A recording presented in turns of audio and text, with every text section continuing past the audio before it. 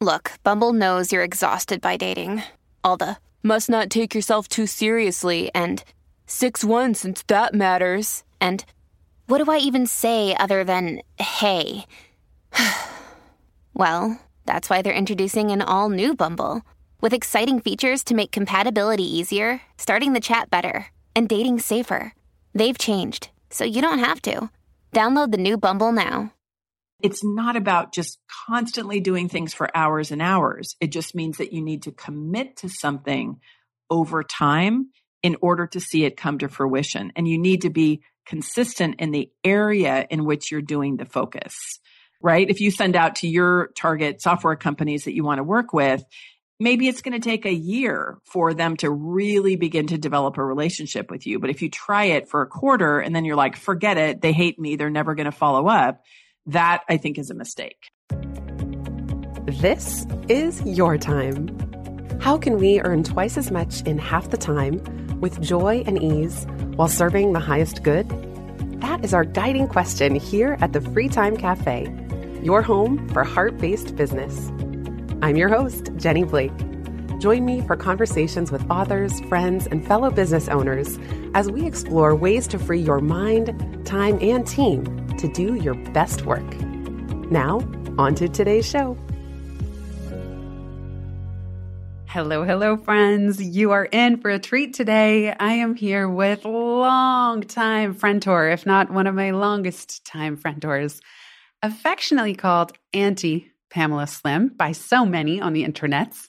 She is an award-winning author, speaker, and business coach who works with small business owners ready to scale their businesses and IP.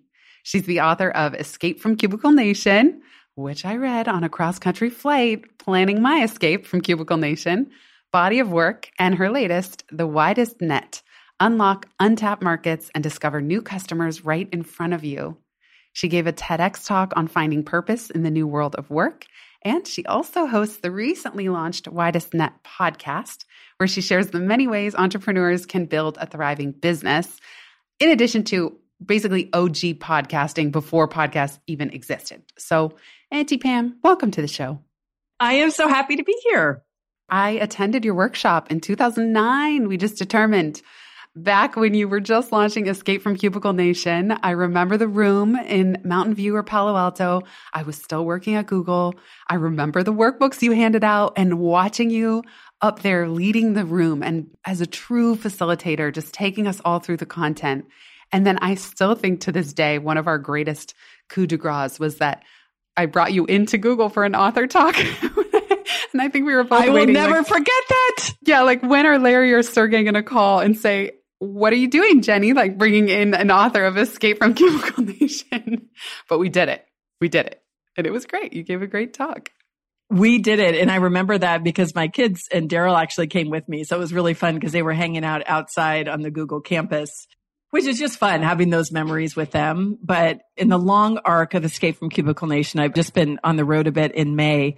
And I did have that moment where I just owned the fact of like, I sort of saw the future a little bit before other people saw writing Escape from Cubicle Nation before the Great Resignation. And it's just encouraging, as I know in the work that you do, to see that sometimes in our view as coaches and folks who are tuned in to the world of work, there really are trends that I think a lot of companies don't see. And it actually doesn't have to be scary, right? I've never been somebody to just discorporate and make everybody leave if they don't want to.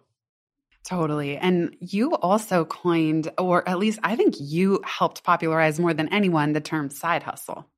It was my best friend, Desiree Attaway's daughter, Taylor, who used that term. And I wrote a blog post about it way back in the day, but it was not as commonly used at that point. So I had credited her when I wrote the blog post. And yes, it was one of those things and seeing a whole bunch of folks talk about it after. Again, I didn't own the term, but knowing how things were back in those days of blogging, where there just was really the opportunity, I think, to help bring forward like fun language and shape the culture a bit. Right around the same time, you also did that infamous guest post for Guy Kawasaki's blog. And that's around the time that I think you probably coined this term, watering hole. But when I think of you, I think of finding the watering hole for my ideal people. And whenever I'm talking to other business owners or coaching, that phrase has just been so powerful throughout this last decade of where are your people gathering? And you give the examples of South by Southwest or what podcasts they listen to, what communities they're already a part of. Kind of once you find not just your ideal person and the watering holes, it's like, how do you reach them? And I think so many business owners hear the word marketing and they cringe. And you, I know in the new book, you talk about tiny marketing actions. Can you just describe these two concepts and how they fit together, the watering hole and then the TMAs? The arc of the books, which I don't know how it is with you, but with me, I don't always see it until I'm partway through it. So what I noticed when I was about midway writing The Widest Net is, oh, wait a minute. There's an arc from book 1, helping people who are unhappy in corporate leave and start a business, like just getting in something stable that will give them financial stability and allow them to be on their own. And then it's usually not the final destination, because often how we start our business is not what it evolves into. That led to the second book, Body of Work, of really, what do you want to create and what is uniquely yours, whether creating a business or in maybe working for somebody else. Once people know specifically what they want to create, be that a book or a podcast or a business, every single person's question is, where are my people? Like, where's my audience? How do I build community? How do I build awareness? And so the thread of watering holes, for sure, came from that experience of Guy Kawasaki sharing my blog post. That was in 2006, believe it or not. And what I recognized at the time was that his blog, as an example, in 2006, was a perfect watering hole, meaning a gathering place, in this case online, with tons of people who shared values with me, who had similar interests, so that when I was featured within his watering hole, I had huge visibility, and it really just transformed my entire business. It was just one of those wonderful kind of random opportunities where I just hit the perfect spot. And that was something I wrote about for many years, even I think pre-Body of Work, that ended up being the central premise within The Widest Net. So the idea, if we just look at the high level picture of thinking strategically about marketing, I contrast empire culture with ecosystem culture. So empire culture says, draw everybody to you. You are the expert. You want to crush and dominate the competition. We actually use language around empires. And I always say, I don't know about you, but empires have been really good for a couple people at the top, usually white dudes, and not very good for everybody else. So by contrast, in my model, you center your ideal client or customer in the center of an ecosystem where they're surrounded by other amazing people, service providers, companies that support them, amazing podcasts, associations, other great people who are helping them solve the same problem that you're helping them solve. You and I are similar in this, right? Our clients want to grow and scale. They need to streamline operations and they need strategy to grow. So in that context, it's really your job to understand what are the watering holes in that ecosystem, where from a marketing perspective, you can show up, drop in, like I dropped into Guy Kawasaki's blog, and find amazing people who are already warm and open to the idea because they've been introduced by somebody who's really trusted. So within that context, where Tiny Marketing Actions comes in, is once you get that strategic analysis about the best places for you to actually show up within the ecosystem, that requires a little bit of evaluation, then the way that you build those relationships is actually by these tiny, small actions delivered in small increments on a daily or weekly basis that over time end up really creating a strong and thriving network. I love it. Thank you. Given by a true facilitator, teacher, explainer who can just lay it all out so clearly.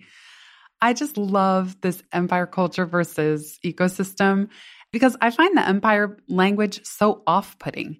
Like, it's not that attractive or magnetic. I mean, maybe to a certain type of community member, but for the rest of us, it's like we don't want to be acquired or gotten, just I talk in free time about cold leads and all kinds of this language.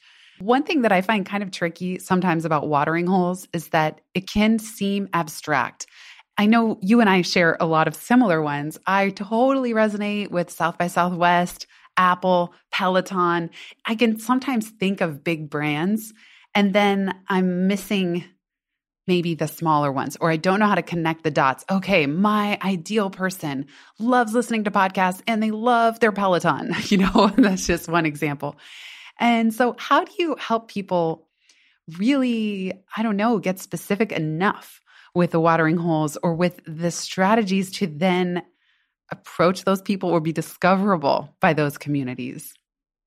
There are phases of the work. So the strategic work at first is part of what provides the lens and the discernment to get specific to indicate where it is that you would go. So for example, in the earlier stages of what you want to do is get real clarity about what is that driving mission that really you're on beyond making money.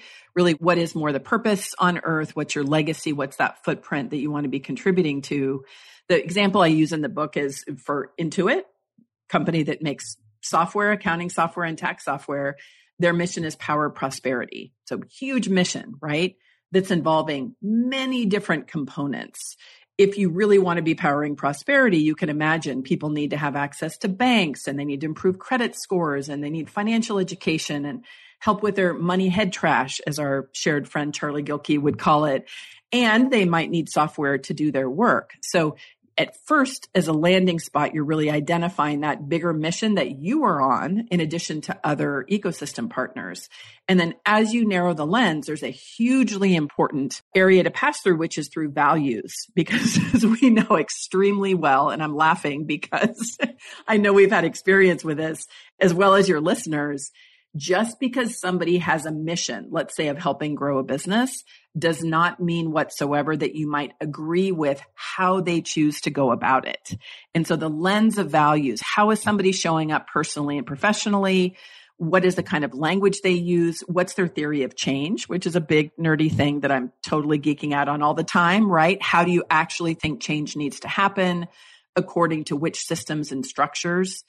And when you really put your ecosystem through that lens, that is something that can start to narrow down in a good way the places where you can show up.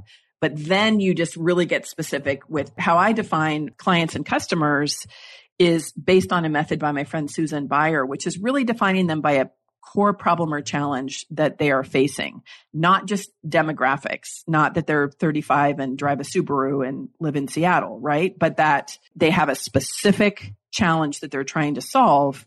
And that is part of what gives you indication into where it is that you look. So that's the pre-work that can be very informed by conversations that you have with clients where you have already an existing base of clients and you just look at those that you have the best connection with, that you really notice that you do great work with. You would be asking them questions like, what is your favorite podcast? And who are other amazing service providers that you work with that have really helped you to grow your business in the case that that's the problem that you're solving? And then that's the way that you can begin to get some of the discernment. With the tiny marketing actions is the process often of testing and trying. Every tiny marketing action that you take is never usually going to lead to some hugely viral situation like I had with Guy Kawasaki. For all the times where I just did my tiny marketing action with Guy was just to send an email at 10 o'clock at night. I had never met him before. It was like, hey, I think you're amazing. I love your blog. And I wrote this post and I think you might like it. Bam, boom, end of story. Didn't ask him to post it. Didn't have any prior relationship. That happened to lead to a completely viral transformative situation that led to my first book deal. That is one of probably thousands of other emails I've sent that landed on complete silence. So that's the way that you can narrow the focus, begin to identify things. And, sometimes you can be informed by research that you have around your clients. I know you do a lot of research, being a passionate fan now of your own podcast and the body of work that you have. You can begin to gather some specific information about the kind of tools that your folks might use and people who, in general, your ideal clients really resonate with. We'll be right back just after this.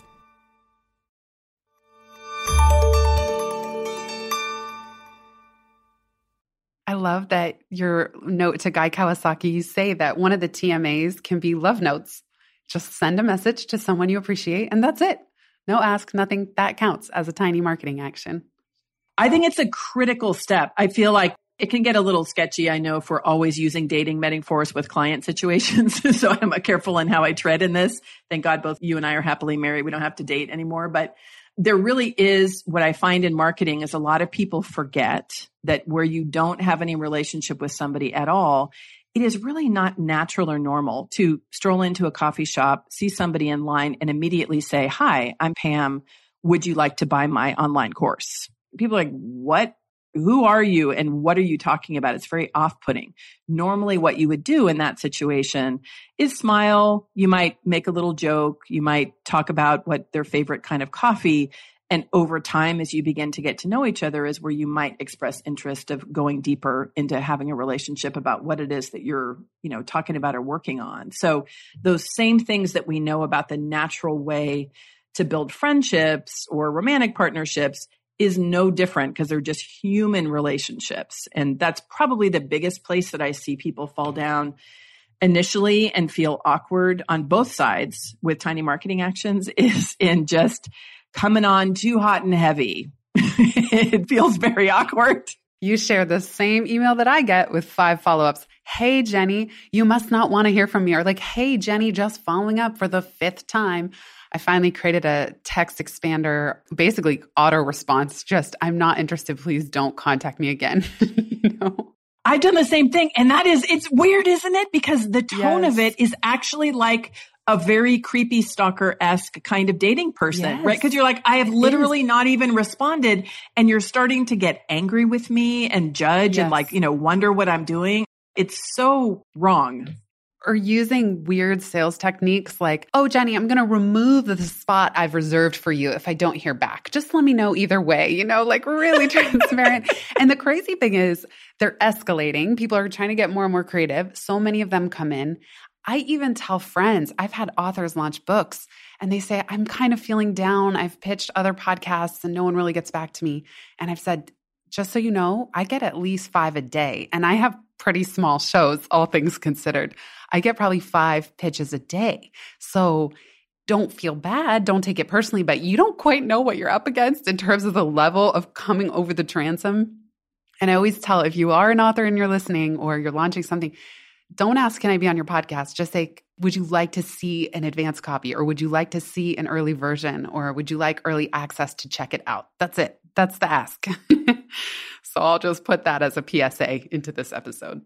That's right. And the beautiful nuance, I think, to as individuals discover their own relationship with Tiny Marketing Actions, and also just the way that they show up in person. I did deep work, as you probably know, with Susan Cain, who wrote the great book Quiet. She has a beautiful new book called Bittersweet.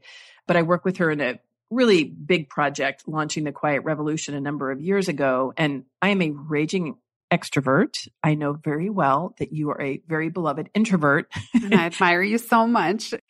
If only I had a 10th of your connecting abilities. But each one, really and truly, the science says, and what we know in our hearts when we really listen deeply, is that there is beauty in each of those different approaches that is rich and full and complete. I will say that, right? That within the way that we're wired. I got to ask you about that. Yeah. Selfishly. My gremlin is there really though? Because sometimes I'll think to myself, I would be benefiting so much more in this industry if I loved connecting with people. Like straight up, if you're an entrepreneur in this type of business, I often will kind of feel bad because I just go, this business, as you know, as you write about, is entirely about relationships and your network and how warm you keep your connections and the exchange of value and stuff. And I just feel like as someone who craves endless amounts of quiet, I really do sometimes feel it's a disadvantage. Talk me out of it. Change my mind, as the meme goes. If you'd be so kind. Okay, here is what I will say. There is a difference between how you are wired as a person and what you choose to define as what your business needs, and then how you choose to fulfill the need that your business has. So you as a founder, which is the case for many people, you and I know, first of all, I'm always like the annoying person who's like, who is we? When you say we, who is we? Or when you say this business, whose business? Because actually it's kind of deep when you start to look at that. There can be, in Susan's research, the extrovert ideal, which is tons of socialization that says, if one is to be successful in business, you need to be this blah-de-blah extrovert, constantly shaking hands and moving around. And on the surface, if you're wired that way like I am, where you find joy at connecting with strangers, it can make that part of it easier on one side of, at the surface level, just beginning to connect with people. It's very different strategically with how you look at what your business needs in terms of how many connections do you want to have. And I just really look very directly into the premise that you're talking about in free time of what size business and specific kind of focus do you really want and need to have. And in that case, I'll take something I know we both share a passion around is around licensing and certification, where you talk a number of times about that's one lane of business that you have where you've licensed pivot materials to Google, to Chanel. I love the way you're so clear and open, saying I'm always open and looking for other companies because that can be a lucrative, but also really effective way to get your work out into the world. If we look at the most strategic place for you to be putting your energy in developing your business to the scale that you want, which tell me if I'm wrong, but is not to have a giant $100 million company with a gigantic team. If your business needs to have a strong analysis about the best way to be connecting with those companies that would be ideal, you can completely go down your nerdy research, operationalize, figure out a plan to execute strategic communication with the right kinds of partners. I still think it's a huge advantage when you love connecting with people. And I love it just in such tinier doses. But you would be proud of me because I got over the hump of my fear and I mustered the courage this week to take 3 TMAs of emailing 3 software companies that I adore, Zapier, Notion, and Kajabi, to just call them out, plant the seed, as you call it, out into the universe to say, do you want to sponsor an upcoming podcast series? And that took me so much, like weeks to just muster the courage to send the initial email, but it counts. In honor of this interview, I did my TMAs. 100%. And I am not going to refute, right? That it can make it easier. It's like people who might be super passionate about marketing metrics or who have the follow through. I call it the last 2%. I am the classic quick start in Kolbe. If anybody's ever taken Kolbe, for your listeners, or if you're familiar, it's like how you take action in your MO. And I can start something, I swear to God, in just like 4 hours, I can create a whole program, launch it the next day and have it off and running. And then it's the last 2% of really tying everything up and making it all happen that feels like something that is physically impossible for me, that's caused a great amount of creative stress. And so that's an example of I think all of us, as we look at the overall picture of how we're wired, our strengths, or how we're wired, that there are certain things for sure. Would it be easier if I could just focus and get a project 100% done from start to finish without angst, self-generated angst? Yes. And that is just something that I've learned how to work with the same way I think that you talk about for you. But good job on doing the TMAs. I feel like writing a book is the ultimate. There's no escaping the final 2%. And then often the final 2 or 10% takes as long and with as much agita as the entire thing combined. So, well, it's totally true. Yeah. I love as well, in terms of TMAs and getting out there. And for our European friends, I apologize because I know that peanut butter and jelly, I once said that to a group at Chanel and they crinkled up their faces and they're like, ugh, how disgusting. What is that? And we had to come up with some other thing like chocolate and champagne. I don't know.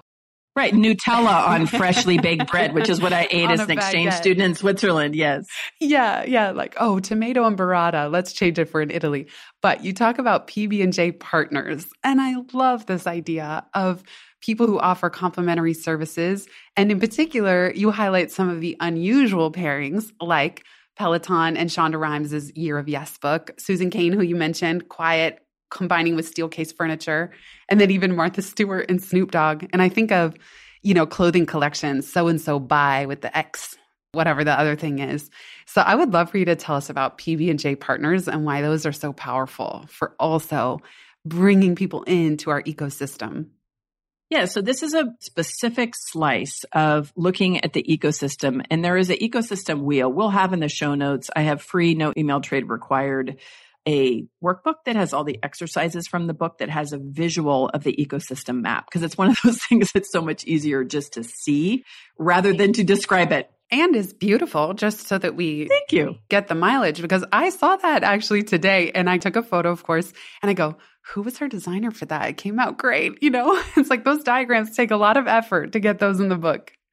It really does. Yes. So I had great support in really getting the graphics done. Wayward Kind was the firm that I used for all the materials for the book, which has been totally amazing. But the visual of it, when we think about having the ideal customer in the center, and there are actually 10 different segments within the ecosystem wheel. So one of them, which is a really natural place for peanut butter and jelly partners or Nutella and baguettes, is for other service providers. This is something to me, literally every single day, my clients ask me, who should I go to as an IP attorney? Do you have a recommended CPA? I need a tax accountant to tell me how I should take deductions this year, right? To not pay taxes. Do you know a great web designer? Do you have a great VA? All of these are examples of other service providers who my ideal customer needs to work with in order to fully complete and execute their goal. Because this is a big conceptual thing that is part of contrasting empire versus ecosystem culture. I don't pretend for 1 second ever that I am the only person who can ever help my clients get all the way of where they need to go. It's not realistic. It's not possible. By definition, we need multiple people, multiple inputs, sometimes multiple coaches to really help us to get all the way through some of these big business transitions and implementation. So the place to start to look for these peanut butter and jelly partners from a super pragmatic perspective, if you're wanting to start somewhere in a small way, which I highly recommend, is to be asking your ideal clients, are there other service providers who you love working with that you might feel comfortable making an introduction, simply so that you can learn more about what they do and they can learn more about you, in the spirit of not pressing in the first call, which should be 15 or 20 minutes, to simply say, I've heard great things about you.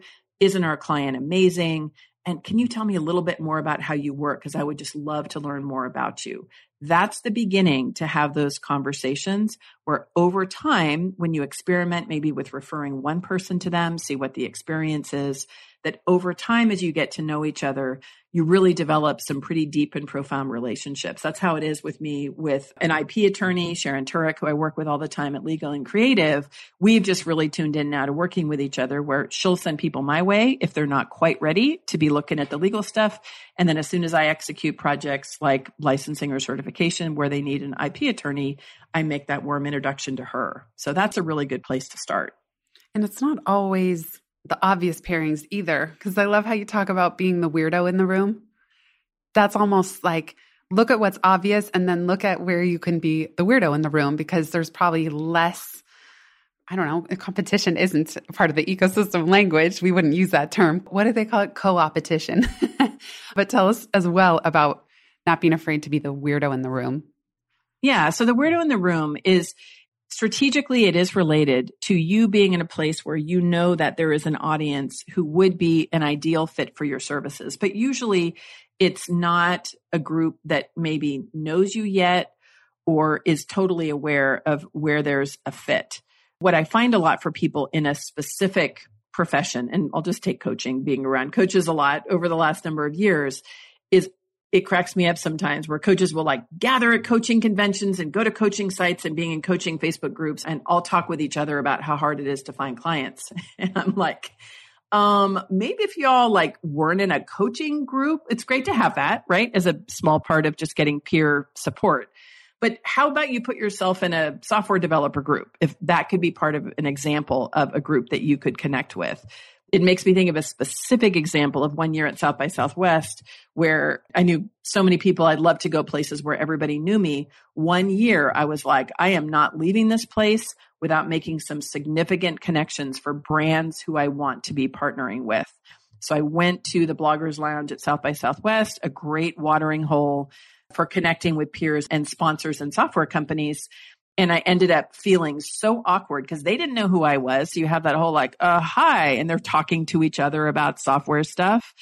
But by making those connections and being awkward, that was actually the intro to Citrix at the time. who ended up being a great client where I did a whole number of brand projects with them where I could share my IP with their audience. So the weirdo in the room is we look at the fit with those examples we talked about. I love the Peloton and Shonda Rhimes. I loved her book, Year of Yes, but it was so neat to see a ride happening with some of the thoughts and ideas from the book. The thing about it is it can seem interesting and like, oh, wow, I didn't really see that coming, but it has to work. It's like Stacey London used to say in What Not to Wear, one of my favorite shows. It doesn't have to be matchy-matchy, but it has to go. Like there has to be a reason why. I love that. It doesn't have to be matchy-matchy, but it has to go. I often quote Tim Gunn, who said, look for clothing or pieces for your home that are soul-stirring. So I'll throw that into our fashion. I love that. So you were borrowing from some other related adjacent space. Exactly. You mentioned TMAs and metrics and measurement earlier in the conversation. And I think this is probably also, I would imagine, where a lot of not entrepreneurs in general, but maybe ones like me and maybe like some of the hundreds that you've served over the years get a little bit stuck or tripped up for any variety of reasons. I get so lax about tracking metrics because it's just not core to what I do or why I do. It is core to see what's working, but for some reason, I've never obsessed over them. And therefore, sometimes my metrics analysis gets kind of anemic. And I'm just curious if you can share with us what you, Pamela Slim, what metrics you actually care about in your business. What do you track? How do you have team members putting them together? How often? I would actually just love a slice into your metrics mind of the ones you care about and have decided to track after 25 plus years in business. I will answer directly 100% about what I do track. I will say I am extremely like you. I have cared very, very little about it for many years. And even to the fact it cracks me up with SEO, I literally didn't even really know what it was. And I've been a blogger since 2005, had viral posts, had good brand built by sharing content that resonated and ended up climbing up in the SEO rankings. But just fundamentally as an example of how I'm wired, where it just is not interesting to me, like any business owner, the decision that we make about tuning in and paying attention to it is going to be based on some factor that we determine to be extremely important for a specific reason. So recently I have been hiring more of a team. I have a wonderful team. Everybody is independent. Everybody is part-time. What do you say? Your delightfully tiny team. So yes. I have one of those as well, which makes me so happy. About how many part-timers you have? 3 main part-timers. And then there's probably 5 total, depending on projects that we do for doing specific things. And a little bit more, and actually that's wrong, 4 core team members now. And I know you're really partnered with a lot of fellow delightfully tiny teams, whether it's on website development or the design firm you mentioned. I'll put that in the show notes, but I've admired how you do that over the years too. You always bring in the experts, the pros to work on stuff. It's true. In the context of coaching, I'll do it always in partnership with the client. So where they're working with a marketing agency or they're working with, their own team, my main focus is always in helping to support and build the capacity of folks in their team. So I love working in that way. I do love also working in my own area now and with a team. And just a little side note, the firm is actually no longer, they've kind of took a shift. So the marketing team is no longer fully operating as a marketing agency, which was a great decision for the founder, but just FYI. So they're not doing ongoing work anymore. But in terms of the team and tracking metrics, and you will be happy, I hope. I'm looking for your approval very specifically right now. We are implementing Notion because I've also become a fanatic for Notion by seeing it from a number of people, hearing you talk about it, hearing a number of past clients. And all of a sudden, what has made metrics much more clear. So everything from just very specifically understanding at any snapshot in time, what is my capacity? How many clients do I have? How many sessions do I have available? Seems like something very basic that one would have, as a 15-year coach, but 26 years in business as a coach/consultant. In the past, it wasn't really a big deal. I didn't necessarily have to have everything all in the same place. I have my sessions. People show up in the calendar. It's all pretty straightforward. But as we've now been working with a team and specifically looking at activating new areas to work on, that's where we're looking much more specifically at the revenue we have coming in, at the type of revenue, at the capacity we have for team members, like my own time. I'm looking to make a pretty radical shift in the next year to really dial down the one-on-one work that I'm doing and to really amp up, on one hand, more of a scaled license program for organizations based on my own body of work and the widest net, more like a program for people navigating careers in the new world of work. And the other piece is really in codifying and scaling our approach to licensing and certification. So for me, it's important because I do have more people who I'm financially responsible for. I want to be doing good strategic work. And I have 2 teenagers, one of whom is in his last year in high school, is going into college. And 2 things. One is just paying for college, which is a thing. The other is we've all become really passionate about travel. And I'm like, I want to be doing more trips before they're totally off within their own lives. And so I really need to be generating more money and paying attention to how I'm spending my time and energy. So the team doesn't specifically look at things like the marketing metrics. I was working with an agency where we did a deep analysis about, type of content and followers and optimizing SEO. So we're implementing some of that. I find naturally I'm pretty good at implementing tiny marketing actions as long as I know the strategic picture. But probably the biggest things for us right now are really capacity for how we're spending our time, and then looking at the profitability of different revenue streams. And I just really want to double down. I'm like, I love my work with one-on-one clients. It's so transformational and exciting. And I feel like there's a bigger part that I can really play at this point in my life and career. We'll be right back just after this.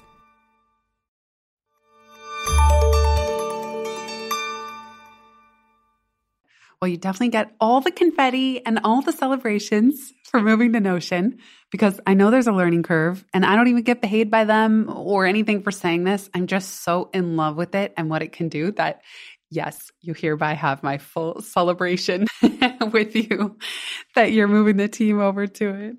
Notion really should actually sponsor this particular episode, because if you're not going to say it, I'll say it directly. Notion, I'm looking at you. You have your biggest fan and advocate. We love you. Yeah, call me. I feel like, why do they need to sponsor it? Because I'm always just obsessing over them anyway. Oh, goodness.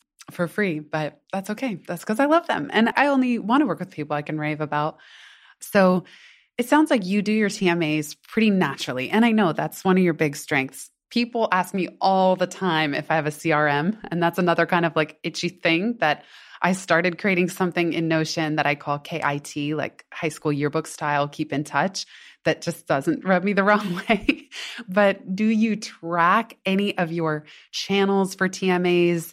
And then do you have a CRM? Are you looking, or do you care what types of TMAs, what kind of ROI, and then which ones to double down on? Or do you just kind of take an intuitive sense of what's working and what you might want to do more of?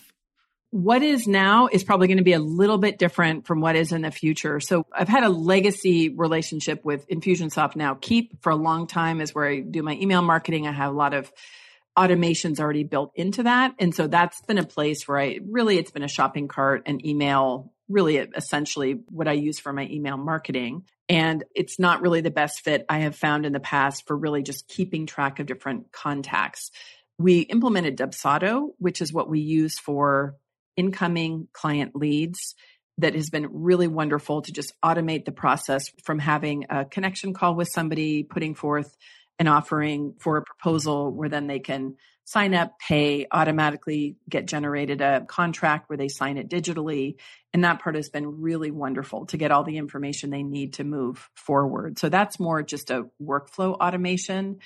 And part of what I say is what we have now may look a little bit different. I'm very careful about when to do big systems implementations because I've just seen it so much on my client side. It takes a huge amount of team resource.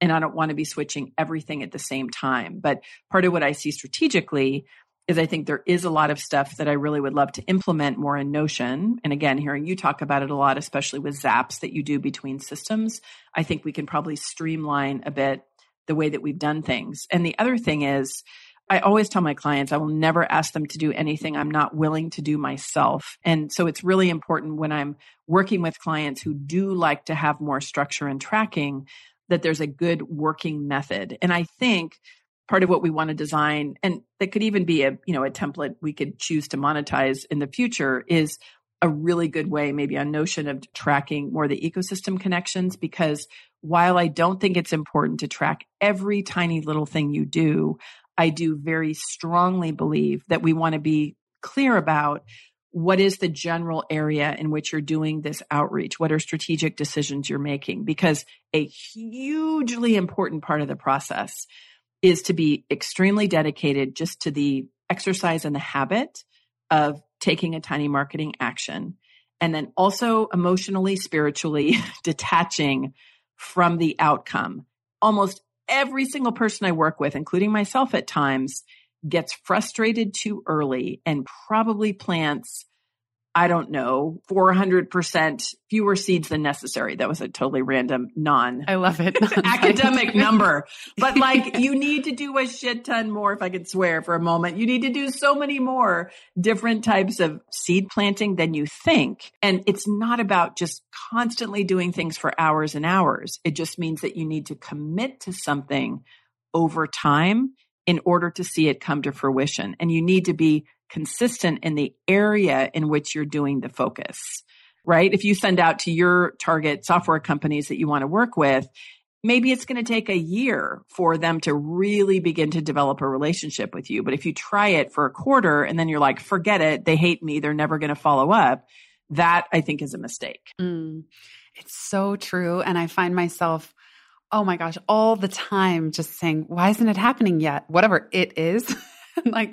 Judging it too soon, judging myself too soon. So I think things might also sometimes take 400% longer than we think. Although I never like to plant that assumption, because there can be a nonlinear breakthrough, as you've heard me talk about.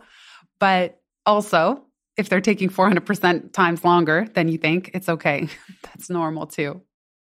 Exactly. And that's the part, what gives me great confidence in it is really seeing it in action. So a couple of the case studies I used in the book, one is Carly Cunningham, who very graciously allowed me to tell her story right from the beginning of the book. She's a brand strategist in Vancouver, Canada. And she was at a point where her business had just really slowed down. She's been always great at what she did. Her clients loved her, but she just not done enough seeding. And she was the person that really inspired my tiny marketing action method, because I knew I needed to get something. She was at that emotional state where we've all been there, where you just feel like stuck and frustrated and scared and all that whole combination of things. And so I needed something just to help her take these small steps every day. And because she's delightfully competitive, being a former competitive athlete, she really got excited as we started to say, no, to take your tiny marketing action. She would give herself a gold star for every one she took. And then she's totally tracks tons of data. She's actually done flowcharts and analysis looking over the years at, based on the amount of TMAs that she did, like what was the impact in her business. I love that. I love always having clients who do that. But that's made a really big difference of seeing how over time it makes a difference. The other person is Heather Krause that I talk about in the chapter around seeding, who is a gigantic self-professed introvert, as you are. And she's hilarious and told me right in the beginning of our work together, where she started a brand new initiative around reducing bias and data science for her initiative called We All Count. And she was like, if you want to know how much I hate building community, if I go to a Starbucks and they begin to know my name and recognize me, I will drive 10 kilometers to another one, because I don't want to do this. And she was so committed to her initiative and to building strategically that she completely dialed into her TMAs with strategic partners in the ecosystem. And it has been astounding to see what it is that she's built. So that's the part that gives me confidence of not just talking about it conceptually, but really seeing it work with people who are not naturally wired to take TMAs like I am.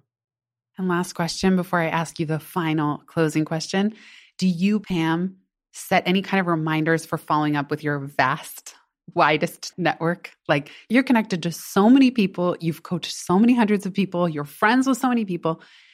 Are you setting reminders of oh, Jenny is getting married in 3 months, and you set some kind of reminder in any one of your systems, whether your phone or now might be Notion, but Are you systematizing this, or are you just able to kind of flow with it? And when someone crosses your mind, you ping them?